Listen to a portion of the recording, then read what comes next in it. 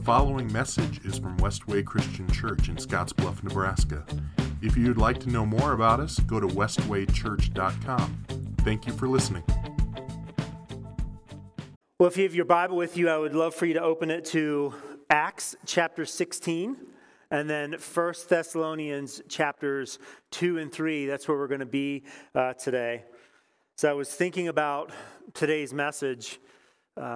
Cody asked me if it was going to be story time with John today, and I said, not today. We'll be back to story time next week. The thing that I was thinking about all week long is just the Bible itself, and particularly how much I love the Bible. I think about the ways that God has used His Word over the last 25, 26 years now to shape my life and guide my life and reveal purpose and meaning for my life and to convict me of the sin that's in my life. And just over those 25 or 26 years, I've just grown to love God's Word. And that's not because I'm a pastor. It's not because I'm a professional Christian. It's my goal, actually, for you, and this is something that we've been talking about for 6 years. Like, I would love for you to fall in love with God's Word. I would love for you to wake up and have God's Word on your mind. I'm still striving for that. I would love for you throughout the day, as you're just going through your regular work day or school day or retired day, whatever the thing is that you're doing, I would love for you just to have God's Word washing over your mind. And then at the end of the day, as you get ready for bed, that you would have God's Word wash over you. I would just love for you to love God's Word. And there's a couple reasons why I love the Bible. And one of them is the Bible is a reminder to me that the people we're reading about were real people with real issues. Sometimes we can look at the Bible and we can think, okay, well, that's 2,000 years ago. That doesn't apply to me. I don't have to think about how that works. It's easy for us to kind of categorize characters within the biblical story as maybe movie characters or television show characters. And we have like this big distance, but the Bible is a reminder to me that these are real people with real issues. The Bible tells us what we need to know. And what I love so much about the Bible is when we put all of these pieces together, we have the real story about the real power of God. That's what God is trying to communicate to us through His Word. Something about Himself, that He's powerful, that He's real, that He's true. And the story and the power of God is what we call the gospel. And this gospel was spread by real people to real people. And this ought to be good news for us. How many of us are real people in the room? Okay, look, not everyone's raising their hand, which gives me some concern. Okay, some of you are AI people, I believe. But we are real people. We talked about this when we introed Thessalonians a few weeks ago. These are people who had jobs and had families and were enslaved and had real hardships, and that's us, right? We are real people, and then we get to spread the gospel to real people because there are real people who have real hurts. And the amazing thing about the gospel, for those of us who are Christians and who have accepted this gospel, have realized what the truth of the gospel is and have accepted it and are living it out, we have a hope to live. We have a hope. We have a reason. Christ is my firm foundation. We just sang that song, and those aren't just words on the screen. Okay? This is something that as followers of Christ, we believe. And what that means is we have the hope and the foundation for the thing that the people who aren't believers are looking for. We actually have the answer. We get to share that good news with them. And one of my favorite characters in the Bible is Timothy. So my favorite characters, I want to tell you a little bit about him. This is from Acts chapter 16. This is verses 1 to 5.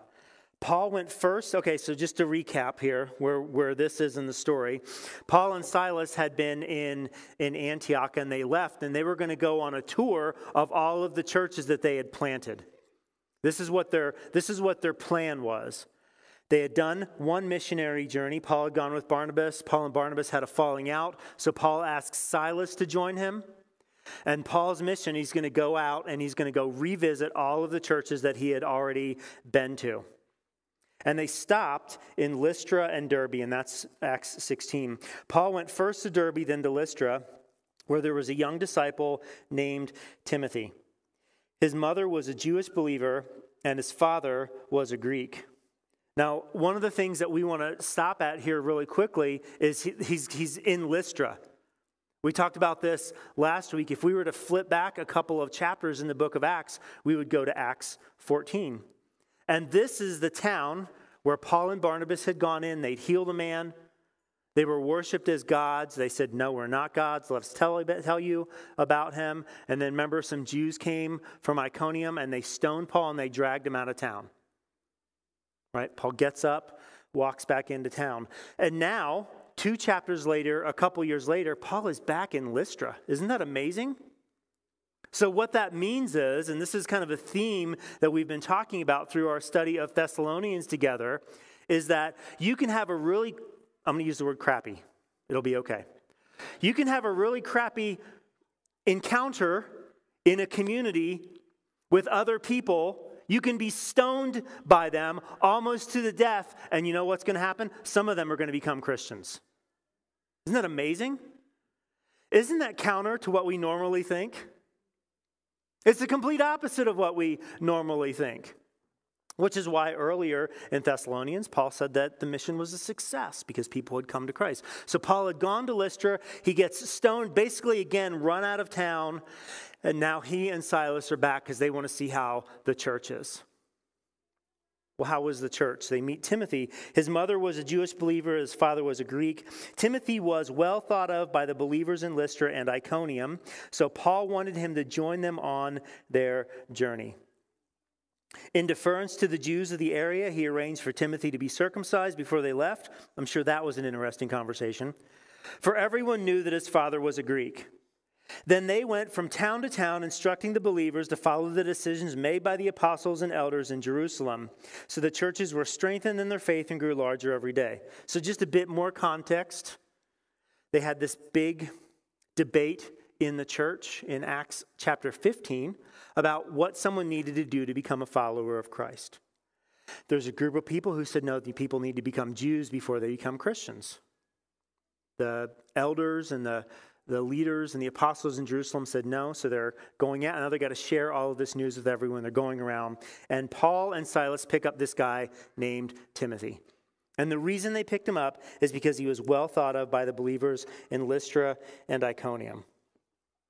And then the next several chapters, as we read through chapter 16, when they go into Philippi and go into prison, and then go into Thessalonica in chapter 17, and then Berea, and then Athens. Now we're getting more details about what this little mission trip looked like for these people. And what we see is Timothy has this front row seat to what making disciples look like. Because Timothy's from Lystra. The other believers thought well of him, but he's pretty young, he's pretty new. And Paul and Silas see something in Timothy, and they invite Timothy to join them based on what these other people are saying. So as they're going through these cities, Timothy is learning how to be a disciple maker.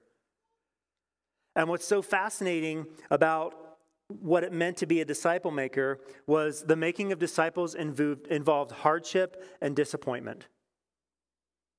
Imagine getting invited to join someone on a mission trip. And you show up in Philippi, and the 2 guys who invited you are in prison. How would you feel in the midst of that situation? Would you maybe head back to Lystra? Would you maybe think you were done at that point? But something amazing happens, and if you're familiar with the story, you know there's an earthquake while they're in prison, and the gates fall off, and they're freed, and all of these people in Philippi become followers of Christ. So Timothy sees this, and then they move on to Thessalonica. And he sees Paul for 3 weeks preach and teach in the synagogue. And then a riot happens. And they have to flee town.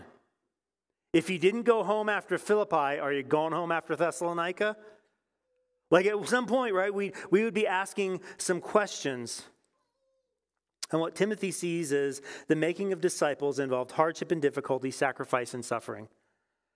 But because God was faithful, the fruit of all of that challenge was spiritual growth. So despite the physical things that are taking place, despite outward appearance, because God is faithful, there's spiritual growth. There's change. So we're going to pick up in 1 Thessalonians at the end of chapter 2, beginning at verse 17. If you have the YouVersion app, these all verses are in there. But we're going to pick up in 1 Thessalonians, the end of chapter 2, verse 17. Dear brothers and sisters, after we were separated from you for a little while, though our hearts never left you, we tried very hard to come back because of our intense longing to see you again. We wanted very much to come to you, and I, Paul, tried again and again, but Satan prevented us. After all, what gives us hope and joy, and what will be our proud reward and crown as we stand before our Lord Jesus when he returns? It is you. Yes, you are our pride and joy. One of the things I love so much about this little section, these 4 little verses of Scripture, is the intense language that's used in it. He says, we were separated. We tried very hard. We had an intense longing. We wanted very much. We tried again and again. We were prevented by Satan. You give us hope and joy. You are our proud reward and crown. As we stand, you are our pride and joy. Why all of this intense language? Why is Paul using these terms? Well, the answer is simple. He loves these people. He loves them. He founded this church, and Paul and Silas and Timothy had a relationship with them. This was not, well, we founded this church in Thessalonica, and we sort of have this loose affiliation with them, and every once in a while, the church in Thessalonica kind of crosses our mind, and we think about them, but then something else happens and we move on. I think this is kind of our day and our age. Right? We are so distracted by other things, and this isn't Paul, this isn't Silas, this isn't Timothy. These are people who have been a part of founding a church and are a part of this church in Thessalonica, and they're in it with them. They love these people. I think this relationship is what Paul meant when he would later write about the daily burden of concern for all the churches. See, as we remember, we talked about last week, Paul left Thessalonica. He left the riot behind. He left Jason behind. And that wasn't because he was abandoning them. Can you imagine what Paul woke up thinking about in Thessalonica? Man, is Jason okay? Are the people that we lived with at Jason's house, are they all right? Did they make it? Is Jason's house still standing? Any one of you feel a little bit of that concern this week? How much hail damage did we get? Imagine being Paul, coming through this situation, coming through this riot, and leaving. In my mind, I imagine it's all Paul could think about was the people that he left back in Thessalonica. Because the gospel of Jesus Christ, they had accepted the gospel of Jesus Christ, and now they were bound by something. And this is something for us as followers of Christ. When we accept Jesus, we are bound to one another. We are supposed to be committed to one another. We are supposed to be in it with one another. This is the kind of concern, what we're seeing here is the kind of concern that we ought to have for our church.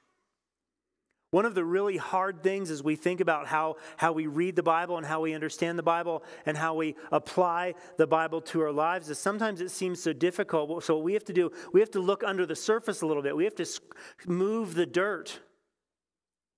And what we're seeing here in the person of Paul is someone who profoundly loves his church. And as we're going to read, they profoundly love him. And a question that we ought to ask of ourselves is, do I have those same feelings for the church of which I'm a part of? And if not, why? Why don't I have these feelings? So Paul's going to do something about it. Let's read chapter 3, verses 1 to 5. Finally, so remember Paul's mindset, I want to return, I want to come back. Finally, when we could stand it no longer, we decided to stay alone in Athens, and we sent Timothy to visit you. He is our brother and God's co-worker in proclaiming the good news of Christ. We sent him to strengthen you, to encourage you in your faith, and to keep you from being shaken by the troubles you are going through. But you know we are destined for such troubles. For even while we were with you, we warned you that troubles would soon come, and they did, as you well know. That's why when I could bear it no longer, I sent Timothy to find out whether your faith was still strong. I was afraid that the tempter had gotten the best of you and that our work had been useless. There's a little bit more intense language here that Paul is using. When we could stand it no longer. We could stand it no longer. We decided to stay alone. We sent Timothy. And here's the thing. Timothy is not the B team. Timothy is not the B team, but he was young and he was new. And at this point, he's probably been with Paul and Silas and Luke for a year, maybe less. And if we think back to what we read in Acts chapter 16 a few minutes ago, his mother was Jewish. His father was Greek. So he had a foot in both worlds. He knew the customs, he knew the history, he knew the languages of both people. So who better to send to Thessalonica than Timothy? Timothy was sent by Paul. And this is what Paul says about Timothy. He's our brother, and he's God's co-worker in proclaiming the good news of Christ. Because my guess is, in Thessalonica, 6 months, 8 months after all of those events happened in Acts 17, they want Paul to come back. And you know who they got? They got Timothy. And because I know people, and because you know people, there was probably a little disappointment when Timothy showed up. What they wanted was Paul. What they wanted was Silas. And instead, they got Timothy. So Paul, because he loves Timothy and he loves the church, he gives them Timothy's qualifications. And then he tells them the mission. To strengthen them, to encourage them, to keep them from being shaken by the troubles they were going through, to find out whether their faith was still strong. So this is why he's going there. He's there to make them disciples.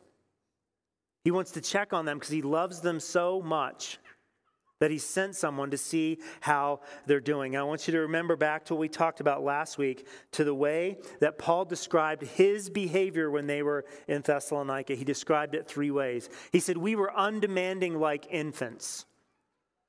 When we came to you, when we visited you, we were undemanding like infants. I think that's kind of a weird analogy. Because I think sometimes we think infants are demanding. Has anyone ever thought an infant is demanding? But let's pause for a minute. Let's go up to the 60,000-foot view. If you're a 6-month-old and you're hungry and you can't speak, what are you going to do? Whoever that was, perfect. Thank you, Alexa. I knew that was you. Your parents knew that was you. They cry, right? Let me ask you a question. Is an infant demanding, or is it just communicating what its needs are? It's just communicating its needs. So when Paul and Silas and Luke and Timothy are in Thessalonica, they're not making demands of the people in Thessalonica. They're just presenting what their need is. They're communicating what their spiritual need is. The law of God can't save you. I know you thought it could, but now that Jesus has come, now that the Messiah is here, that's how you find salvation. That's not demanding. It's communicating a need. The next way it was described was they were like a mother, feeding and caring. That's what Paul says. When we were with you, we were like a mother. We fed you, we cared for you. And then he uses the analogy of the father, pleading with them, encouraging them, and urging them to live lives that God would consider worthy. So what Timothy is going to do when he arrives, he's going to mimic those same things. He's going to copy those same kind of behaviors. Do you remember his charge? To strengthen them, to encourage them, to keep them from being shaken by the troubles they were going through, and then to find out if their faith is still strong. See, this is just another way of saying that I sent Timothy with you to be undemanding like a baby, to feed and care for you like a mother, and to plead with and urge you and encourage you like a father. That's why I sent Timothy to you. So that he can see how you're doing. He can see for themselves what were the behaviors they were exhibiting. What was the trajectory of their obedience? Are they doing what they were called to do? Are they living in accordance with their faith? And what's interesting is the Thessalonians could have written words, "Hey, Paul, we're all doing great here." And isn't that easy to do? How many of you have ever responded to the question, "How are you?" with the word "fine" when you were, in fact, not fine? Okay? So what Paul's going to do, Paul is uninterested in words, so he's going to send someone to look at the trajectory of their actions. He's going to send someone to look at their behaviors. And the reason he did this, and I haven't decided how much I want to harp on this yet today, so bear with me. The reason he sent Timothy here was because physical proximity and physical presence matters.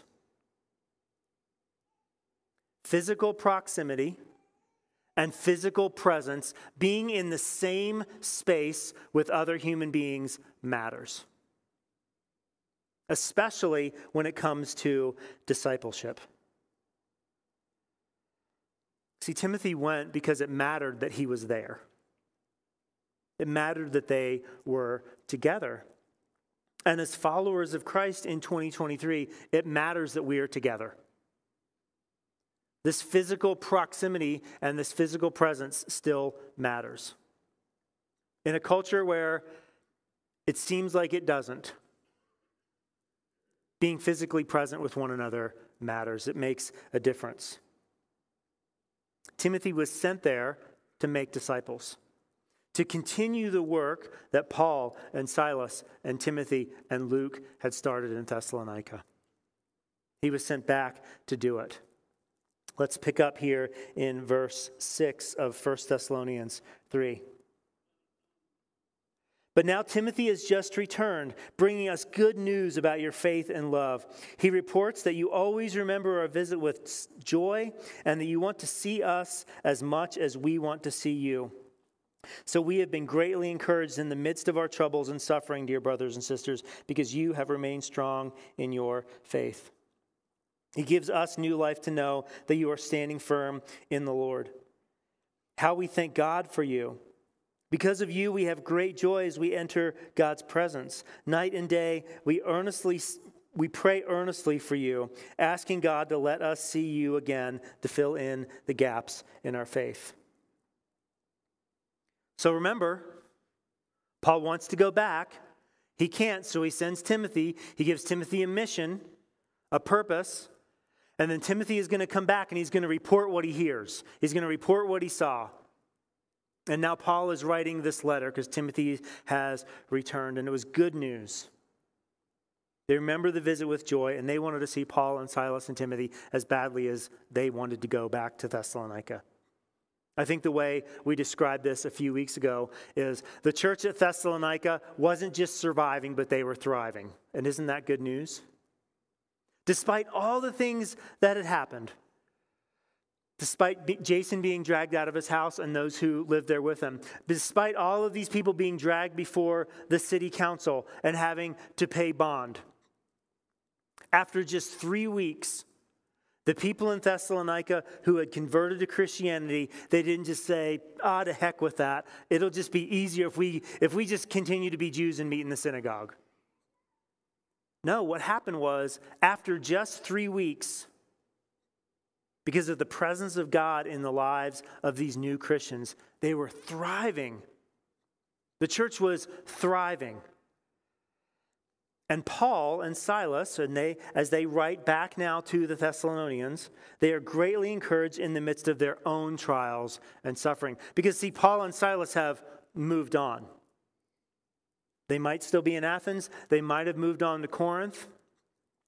And by judging what we've read so far in the book of Acts, just a few short chapters, if Philippi was a grind, if Thessalonica was a grind, if Berea was a grind, then chances are Athens and Corinth were just as hard. In fact, Corinth was probably worse.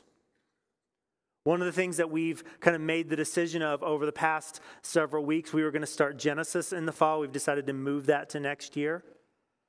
We're going to read through the letters to the church at Corinth. And it might take us a year to get through 1st and 2nd Corinthians. We're going into it very open-handed. But Paul is in a new place. And if their past experience, what we read about, is any indication, whether it's in Athens or Corinth, they're facing some struggles. And what Paul is telling the church at Thessalonica is,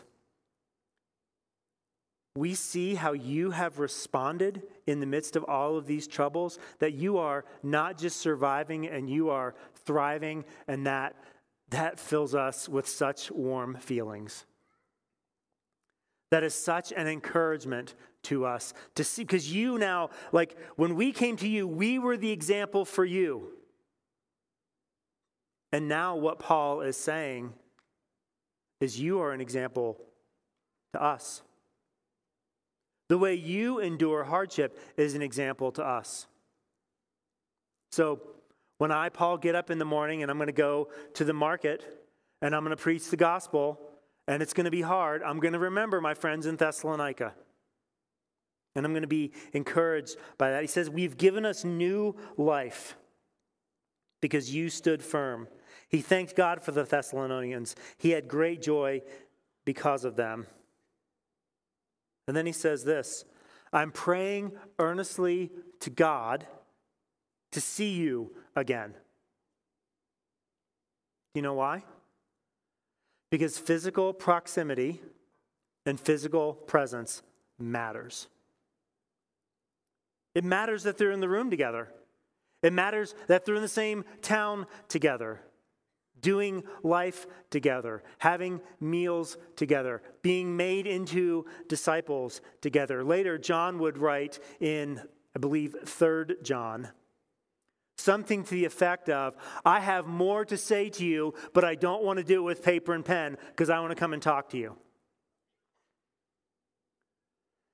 Wouldn't we rather have a face-to-face conversation?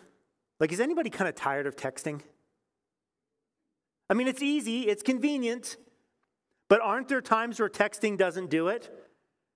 Have you ever hit that limit when you're sending a text and then you do the weird thing, you call someone?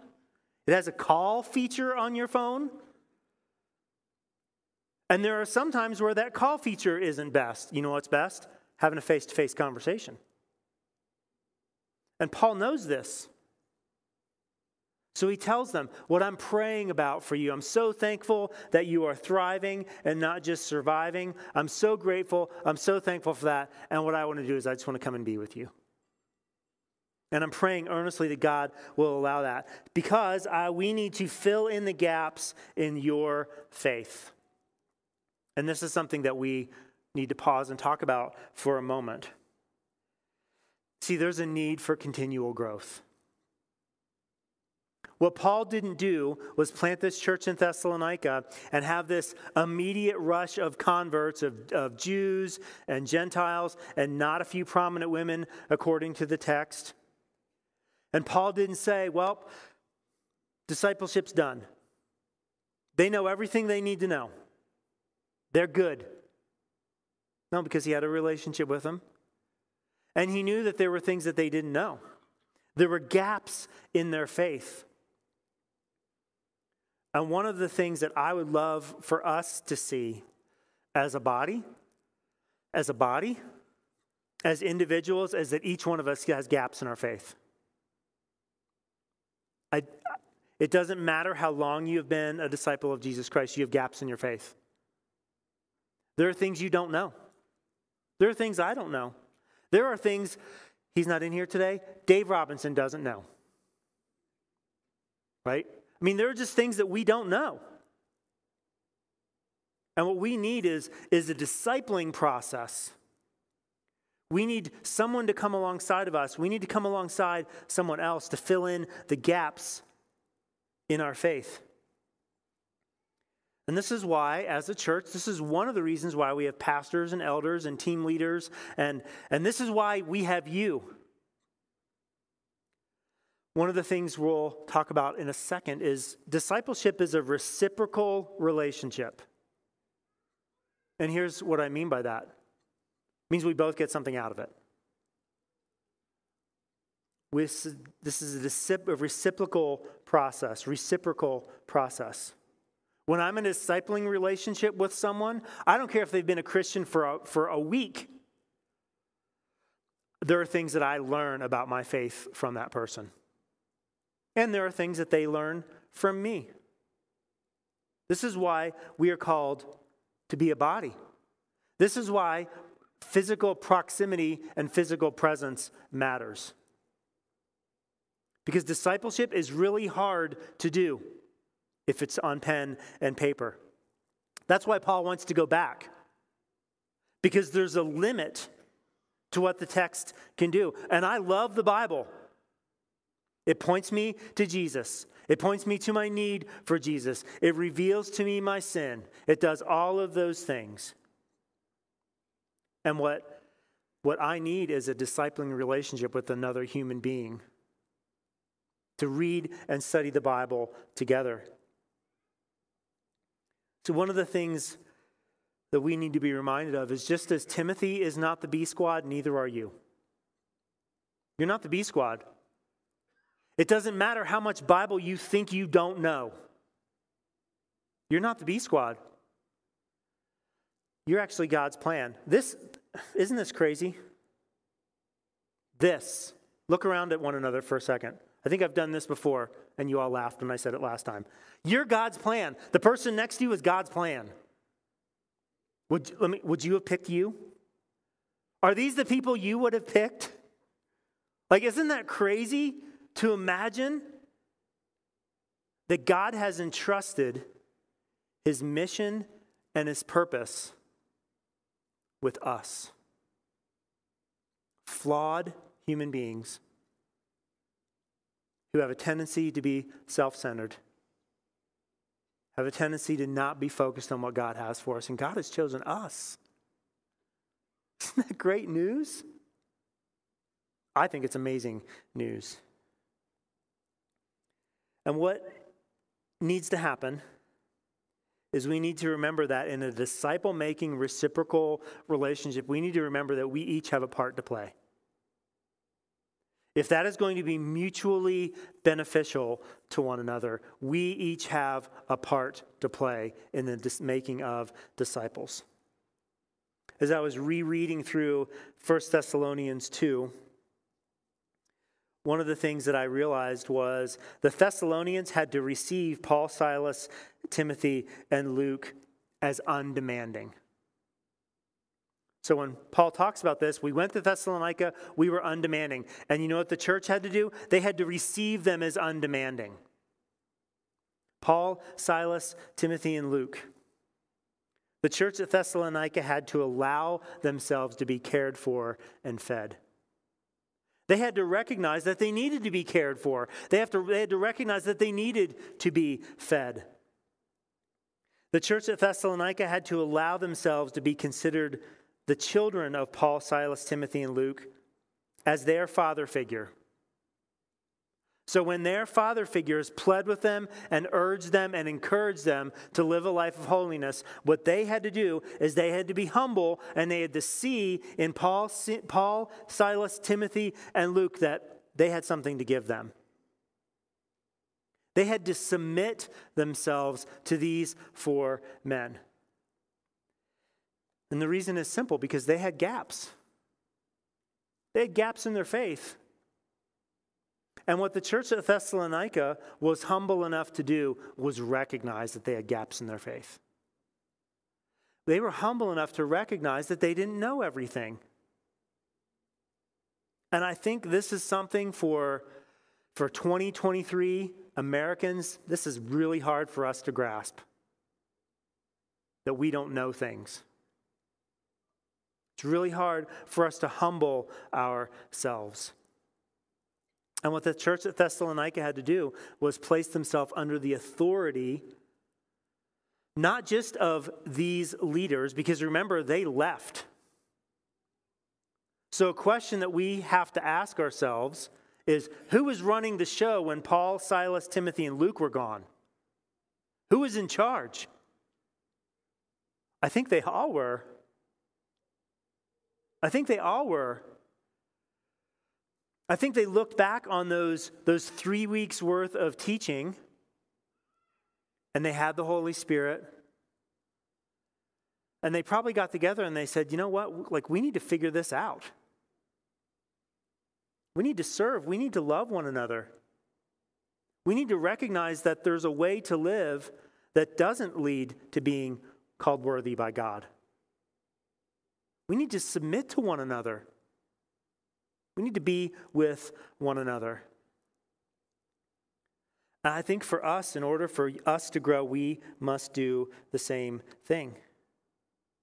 See, we have to remember that there's a way to live our lives in a way that God does not consider worthy, that God does not consider honorable. And we also have to recognize that that's our bent. That's our default switch. Whether we have, like, we're being made into new people, we've been justified by God, we're Christians, those things can be true. But I know enough about me that there are some times where my default switch is to not be obedient to God. And my guess is that's true for you, whether you would admit it or not, whether you have the humility to admit that or not. See, the church needs one another. We need one another.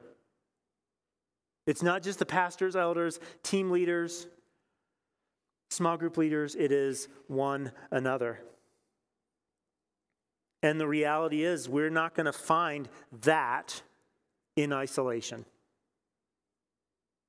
This is why physical proximity and physical presence matters.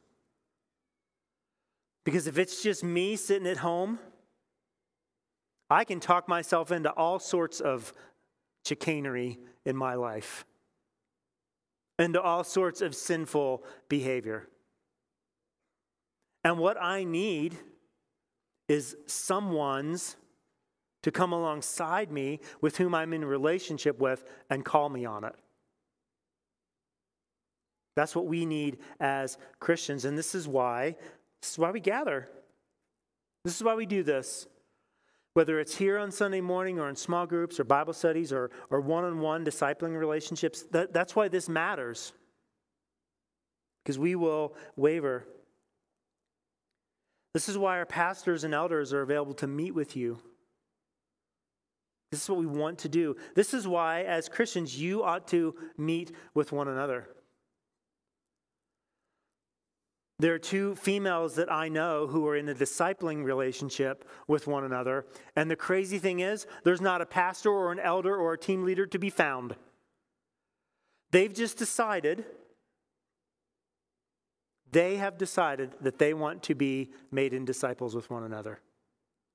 And I know it's just not those two. I know there are other discipling relationships within our body. And I would urge you and encourage you and plead with you to find that other person. You don't have to wait for us. The church at Thessalonica had no one to point to and say, well, we've been waiting for Paul to get a small groups ministry going here at the church in Thessalonica. It sure would be great if Silas would do that. Luke, is that why, or Timothy, is that why you came back? Because you're going to set up serving teams? No, see, they did this on their own. And honestly, without those relationships, without those discipling relationships, you're not going to grow without them. You won't. Doesn't mean you're not a Christian. Just means you're going to have gaps in your faith, and those gaps are going to persist. And we encourage you to enter into discipling relationships. Because our pastors and elders, we have lots of conversations about you. We have lots of discussions. And one of the things that's been kind of under the surface, that's been kind of percolating, and I think it's starting to come up right now, just in the last 3 months. I think it's starting to come up is this. How do we make disciples of those who are outside of our immediate sphere of influence? Here's what I mean by that. We lead a small group. Ann and I lead a small group in our house on Thursday nights. I lead a small group here on Wednesday nights during the school year. The people that are in those two small groups, like those people are within my sphere of influence. So I know what my discipling relationship looks like with those people. And because I've been in small group, and if you're a small group leader or you're in a small group, you know exactly what I'm talking about. Because you've been in relationship with these people, you can kind of see their trajectory of discipleship, right? You can kind of see a trajectory of discipleship is not a straight line. Like this is you now, this is where you're going to be, and it's just straight, but it more looks like this, right? But because it's ever going up, that's a trajectory. So I can be in relationship with people that are in my small group. If you're a team leader, you can be in relationship with people that are on your ministry team, and you can see their trajectory of discipleship, which kind of gives you a good indication of like where someone's at spiritually. Now, they can fake it, but it's hard. And the issue is, what about the people who, which is most, what about the people who aren't in small group? What about the people who aren't serving? What does the influence of pastors and team leaders and elders, what does that look like to those who aren't in those relationships? Now, some of them are in that relationship where I have one other person, right? Like, that's good. We want to encourage that. We recommend that you do that. But what does making disciples look like with the rest of the people who aren't in those things? This is the percolating question that I think is starting to bubble out. And it's a great conversation for us to have. And we know that we need to increase our number of small groups, and we're working toward that. We need to increase the way we talk about serving as a means to grow spiritually. We were trying to figure that one out. But here's the thing. Because disciple making is reciprocal, both parties have a part. Every single one of us who wants to be made into a disciple of Jesus has a responsibility. Those team leaders and pastors and elders and other people, like they can't do it all. They can't do all the work. We have to receive. We, as a body, have to receive what we're being given in an undemanding way. Sometimes I fear that when we talk about serving or small groups or giving, sometimes I fear that what people hear is we're being demanding. You must do this. You have to do this. And the reality of it is, it's just an invitation. And I wonder if your reception of that, of the way you receive what we're communicating, I wonder if that has more to do with you than what we're saying. I wonder, are we stifling the Holy Spirit? And it's just easier to say, well, these guys just are being demanding on me. I promise you, we're not. There's not a single demanding thing that gets said in a pastor or an elders meeting. But it is an invitation. I think we need to allow ourselves to be cared for and fed. We need to allow ourselves to be considered children with our leaders as the father figure. And the reason for this is because we all have gaps. We don't know things. And what's needed is a posture of humility on both sides. What would it be like for us as members of the body? So I say us because I'm a member of the body. What would it be like for me to have a posture of humility? That when someone says something to me that is challenging and maybe stings a bit, my first response is, well, they just want me to feel bad. Like, what would it be like for that not to be my first response? What if the leaders that God has placed in authority over me as a church, what if they actually know better than I do about what my soul needs? See, when we went to Marysville Christian Church 27 years ago, if we just thought that we knew better than what the Bible said, we never would have become Christians. I want to encourage you to humble yourself and place yourself under the authority of those whom God has placed over you. This is for your good. This is the hope of God for the church at Thessalonica. It's God's desire for all churches. Let's finish out. Let's read the last 4 verses of 1 Thessalonians 3. May God our Father and our Lord Jesus bring you to us very soon. Bring us to you very soon. And may the Lord make your love for one another and for all people grow and overflow, just as our love for you overflows.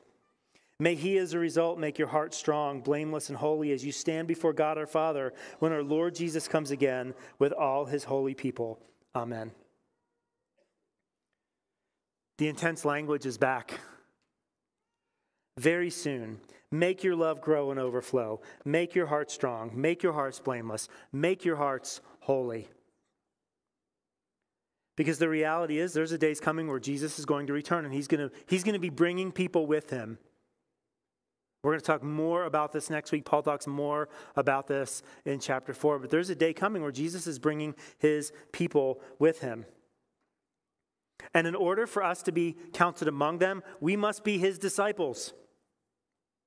We must be his disciples. And we must make disciples of others. And I believe this is going to include hardship and difficulty, sacrifice and suffering. And because God is faithful, the fruit will be our own discipleship and the discipleship of others. And we will all grow. And the question that we have to ask is this something that we want? Do I want to be made into a disciple? Yes or no? Do I want to be his disciple? If you're not a follower of Jesus, this is the easiest thing in the entire world. Easiest thing in the entire world. If you're not a disciple of Jesus and you want in on this life, you want to be with him, you want to be in this space where you're learning and growing about how to be a faithful follower of Jesus, believe that he is the Lord, acknowledge and repent of your sin, be baptized, and confess that Jesus is Lord with your life afterwards. Like, that's really it. And that's hard, and it's going to be suffering, and it's going to be difficult, but it's what God calls us to. And it's the first step. And if you are a follower of Christ, what Paul wants us to recognize from this is that discipleship is a lifelong trajectory. It's something that never ends. I would love to tell you it's going to get easier. People who are younger than 52 years old, here's what you need to hear. It's never going to get easier. And I know people who are older than 52 years old are going to say, it's never going to get easier. And it's not about being easy. It's about trusting in the work that Jesus has done and living out a trajectory of faithfulness so that we can have this hope. And I don't know what your next step is, but it's not nothing. What I would encourage you to do is to ask someone. This is on you. This is your responsibility. I want to be a disciple. I don't know how. Can you help me? Let's pray. God, I pray that you would reveal to us our next step. I ask that you would humble us, that we would trust in your mercy and goodness as we seek to be your disciple. And it's in your Son's name we pray. Amen.